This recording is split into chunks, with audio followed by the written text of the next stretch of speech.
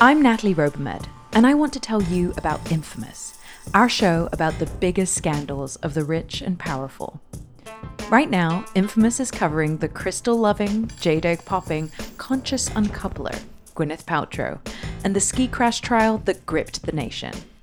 Here's a sneak preview from my co-host. The lawyer tries to push Gwyneth. There's someone claiming to be an eyewitness who says they saw Gwyneth crash into Sanderson.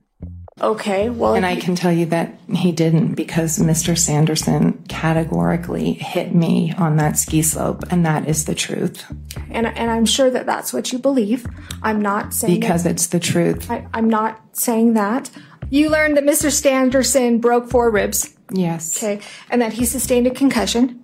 Correct. Okay, that he was taken down on toboggan. Yes.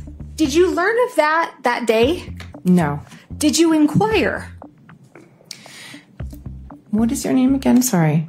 Kristen? Yes. Sorry, I was going to say, Kristen, I think you have to keep in mind when you're the victim of a crash, right, your psychology is not necessarily thinking about the person who perpetrated it.